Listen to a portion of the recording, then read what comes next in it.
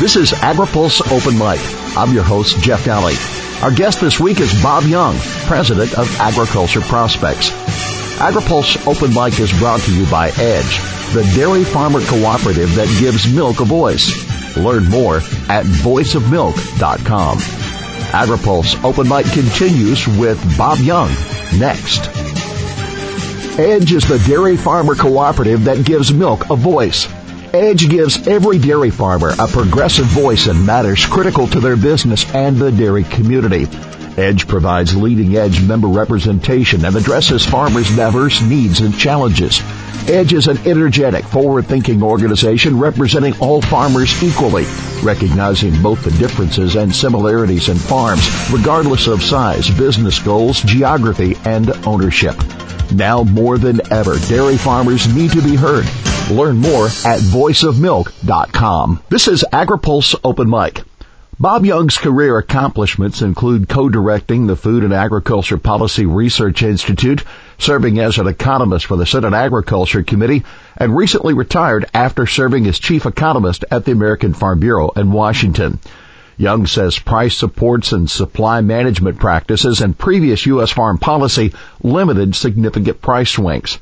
Current policy focuses more on risk management, but ironically, it's now other countries' price and supply management plans that are challenging farm income today. I think one of the things that's holding the market back is exactly the same kind of government stock policy, but not here in the United States, but in China. That the world certainly has this perception anyway that China has these, huge stockpiles of corn, of maize, large stockpiles of cotton, et cetera. I think we've all been suspicious of the quality of those stocks. But again, just because the reports are that they've got all that product on the books and because they're operating in a way that, theoretically at least are bleeding those stocks back onto the system, it does kind of keep a downer on feed grain prices, on cotton prices, et cetera. And then therefore, kind of puts a cap on the overall markets.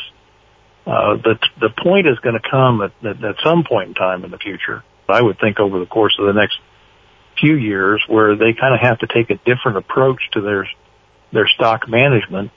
And if they're not bleeding those supplies back out onto the system, then that means that demand's got to be met someplace else or some other way.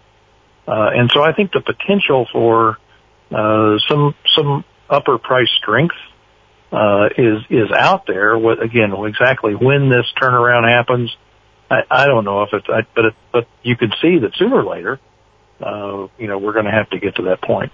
Obviously, prices have been depressed or at least stagnant as there are larger domestic supplies of the U.S. and the global supply is up. If you measure it by volume, those supplies are big compared to history. But if you measure it by stocks-to-use ratio, still relatively small, yet the global customer seems to be content with a just-in-time supply of either oilseeds or feed grains. Exactly. And I think that's where, again, part of this is this, as I say, this Chinese supply bringing their stocks out, adding to the supply situation so you can look at these stocks and say, well, they're fine. We're doing okay. But you're right. I mean, even at a couple billion bushel corn carryover, that's about a month, a little better than a month's worth of use. And sure, I think that's a fine place for us to be, as long as everything works just exactly the way it's supposed to. But, give me a little, supply shortage, give me a little weather scare someplace and things could pop, and I think pop reasonably hard. Wheat is another good example. Yes, we've got some tremendous supplies of wheat, not just here, but around the world. But Russia ends up with a problem. Ukraine ends up with a problem.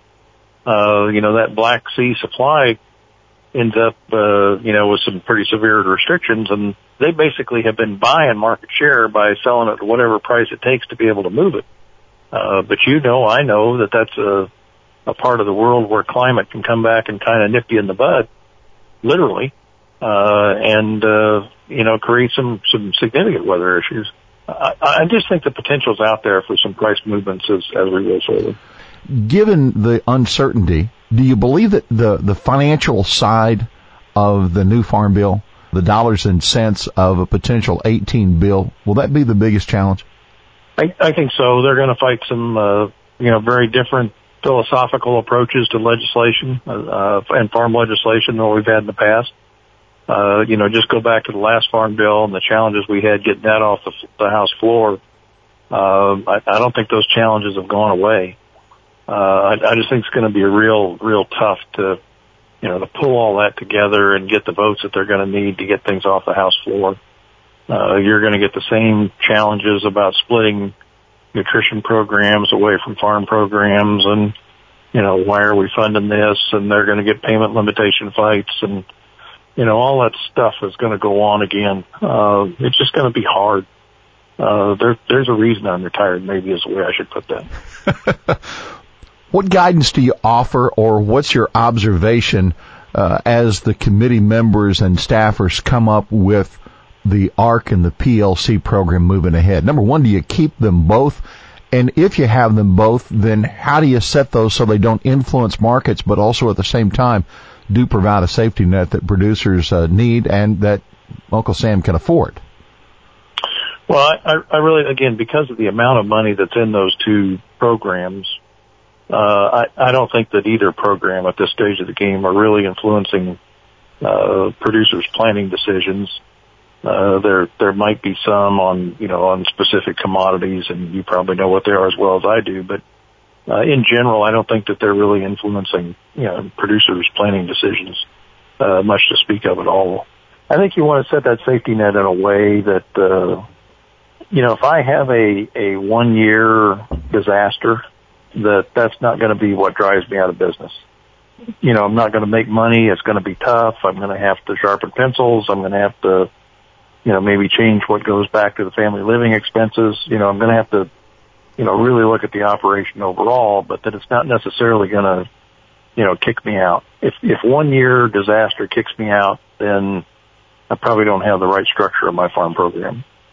And if that's insurance, if that's PLC, if it's whatever it takes for that structure to keep me from getting, blown away by 1 year, then that's probably where it needs to be. Now, is it going to be enough to save everybody? No, but somebody that has a reasonable business plan, reasonable financial reserves, all that kind of good stuff, 1 year shouldn't blow them out. It appears to me that we've never set a policy that tries to save them all. And we know there is a certain number of people who have made choices with land and machinery or for one reason or another are in trouble today. There are others that are still burning up equity, but they're alive, and there is another group of people that has everything paid for, and they are profitable even at this level.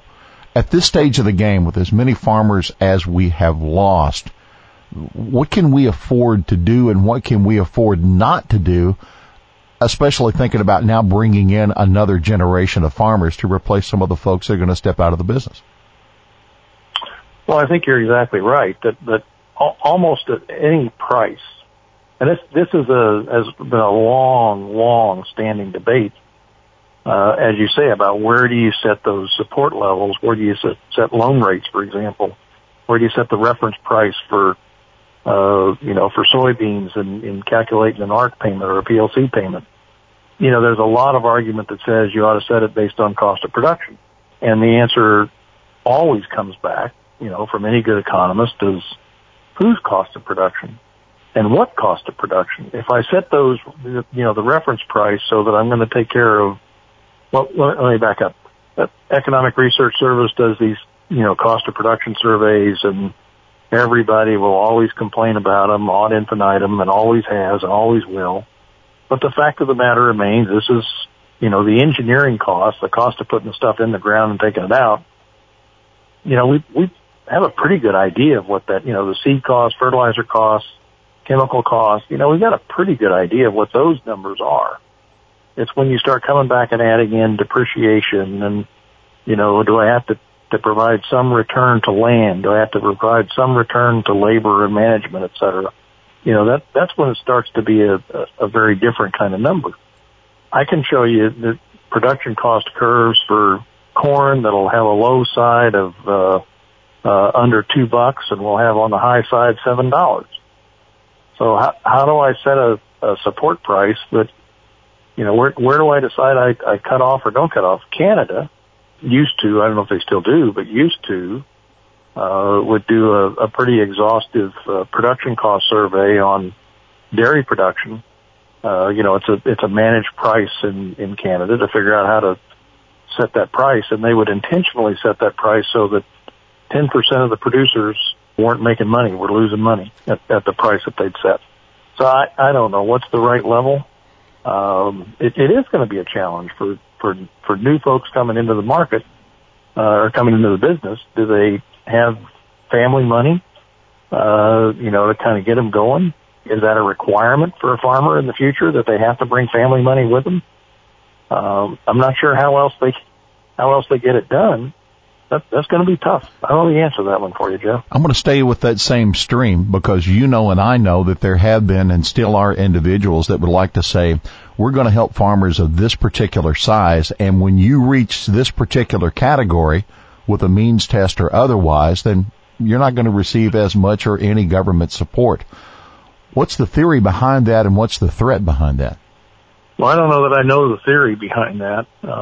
Again, because we are producing commodities, we're not producing specialty crops. And because they are commodities, what difference does it make if I'm producing 10 or if I'm producing 1 million? It's an entitlement program, and as long as I meet the criteria for the entitlement, why does it matter if I'm producing 10 or 1 million? Certainly there are, and a lot of folks out there that like to push that, want to push that harder. Senator Grassley is a good example of somebody who, believes very strongly that we shouldn't be providing more than X amount of support for an individual. I guess if we want to go back to 600 acres or 400 acres or whatever, and I know that if we want these kind of commodity prices, these kind of food prices, you're going to be very hard pressed to make money at 400 acres. Not saying it can't happen, but pretty hard pressed to make money growing 400 acres of corn. Okay, let's turn a corner here. Are trade agreements and the hard line approach that the Trump administration has had to negotiations, is that a black swan that policymakers ought to be considering? Oh, yes.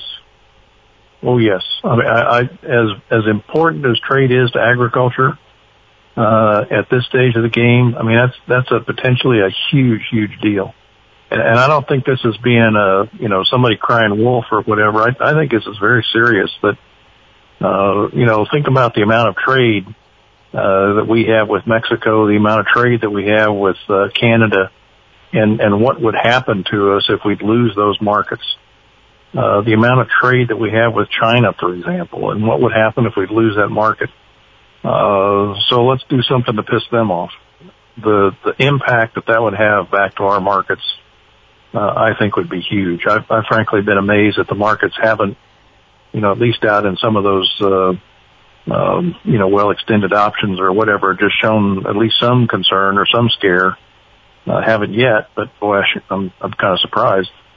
That again, we lose those export markets, and we're going to talk about significant price moves in a hurry. Bob, let's talk about the growth of the middle class in the globe. What are the hot spots now, and what do you think are going to become the hot spots that we need to concentrate on?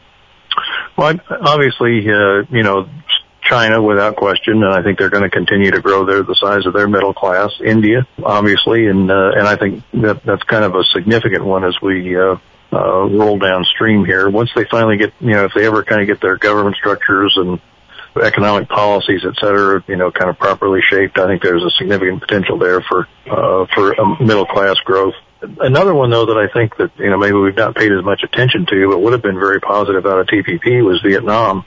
I think they're kind of following the Chinese model of, more or less capitalism as long as we've got a communist party in place.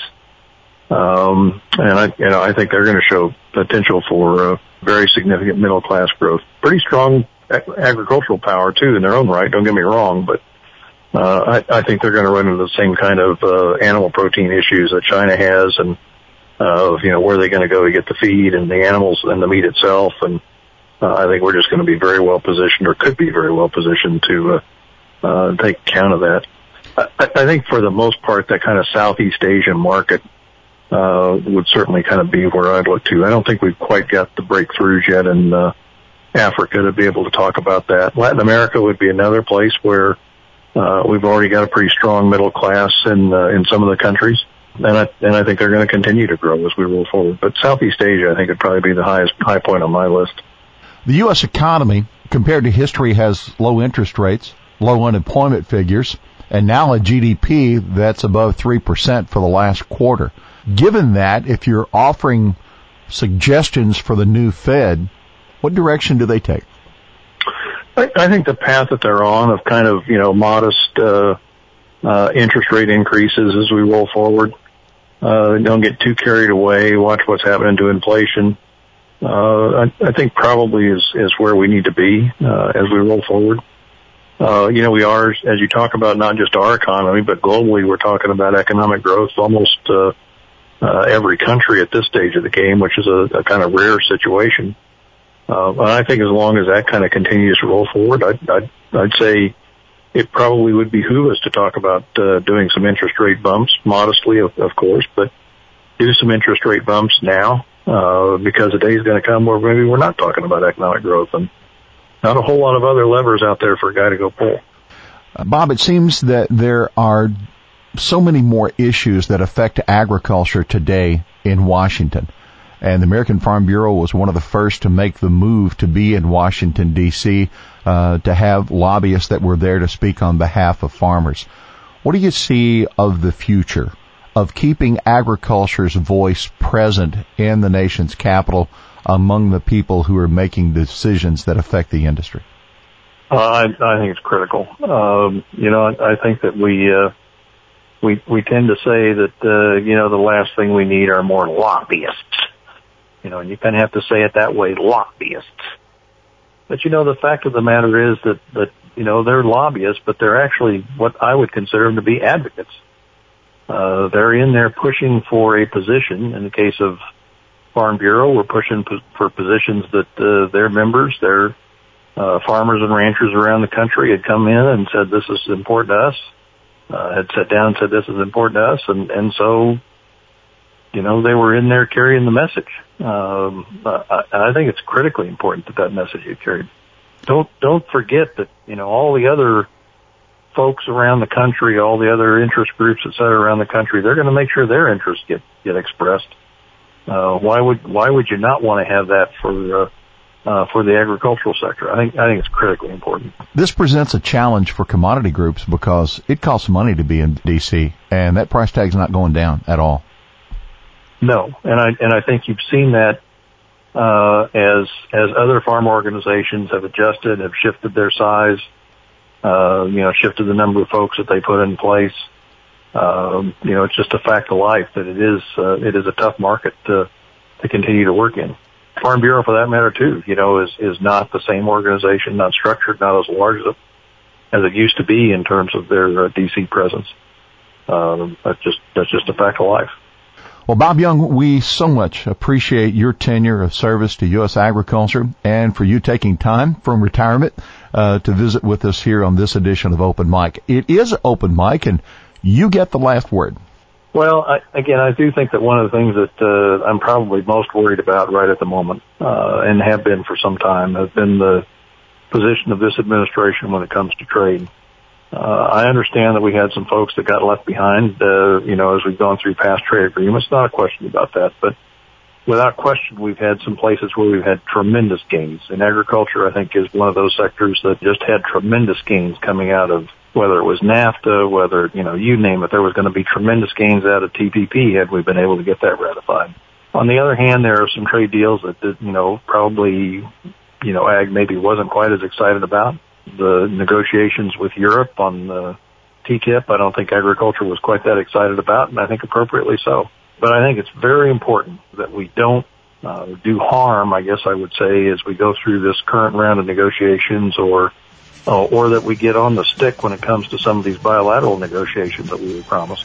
When we walked away from TPP, we walked away from a lot of trade gains, and I think it's critically important that we get back on that stick again very, very, very quickly. A lot of harm that could be done. Let's just not do it. Just not good for agriculture at all. That's probably my big message at this stage of the game. Our thanks to Bob Young, President of Agriculture Prospects, our guest this week on Open Mic. AgriPulse Open Mic is brought to you by Edge, the dairy farmer cooperative that gives milk a voice. Learn more at voiceofmilk.com. For AgriPulse, I'm Jeff Daly.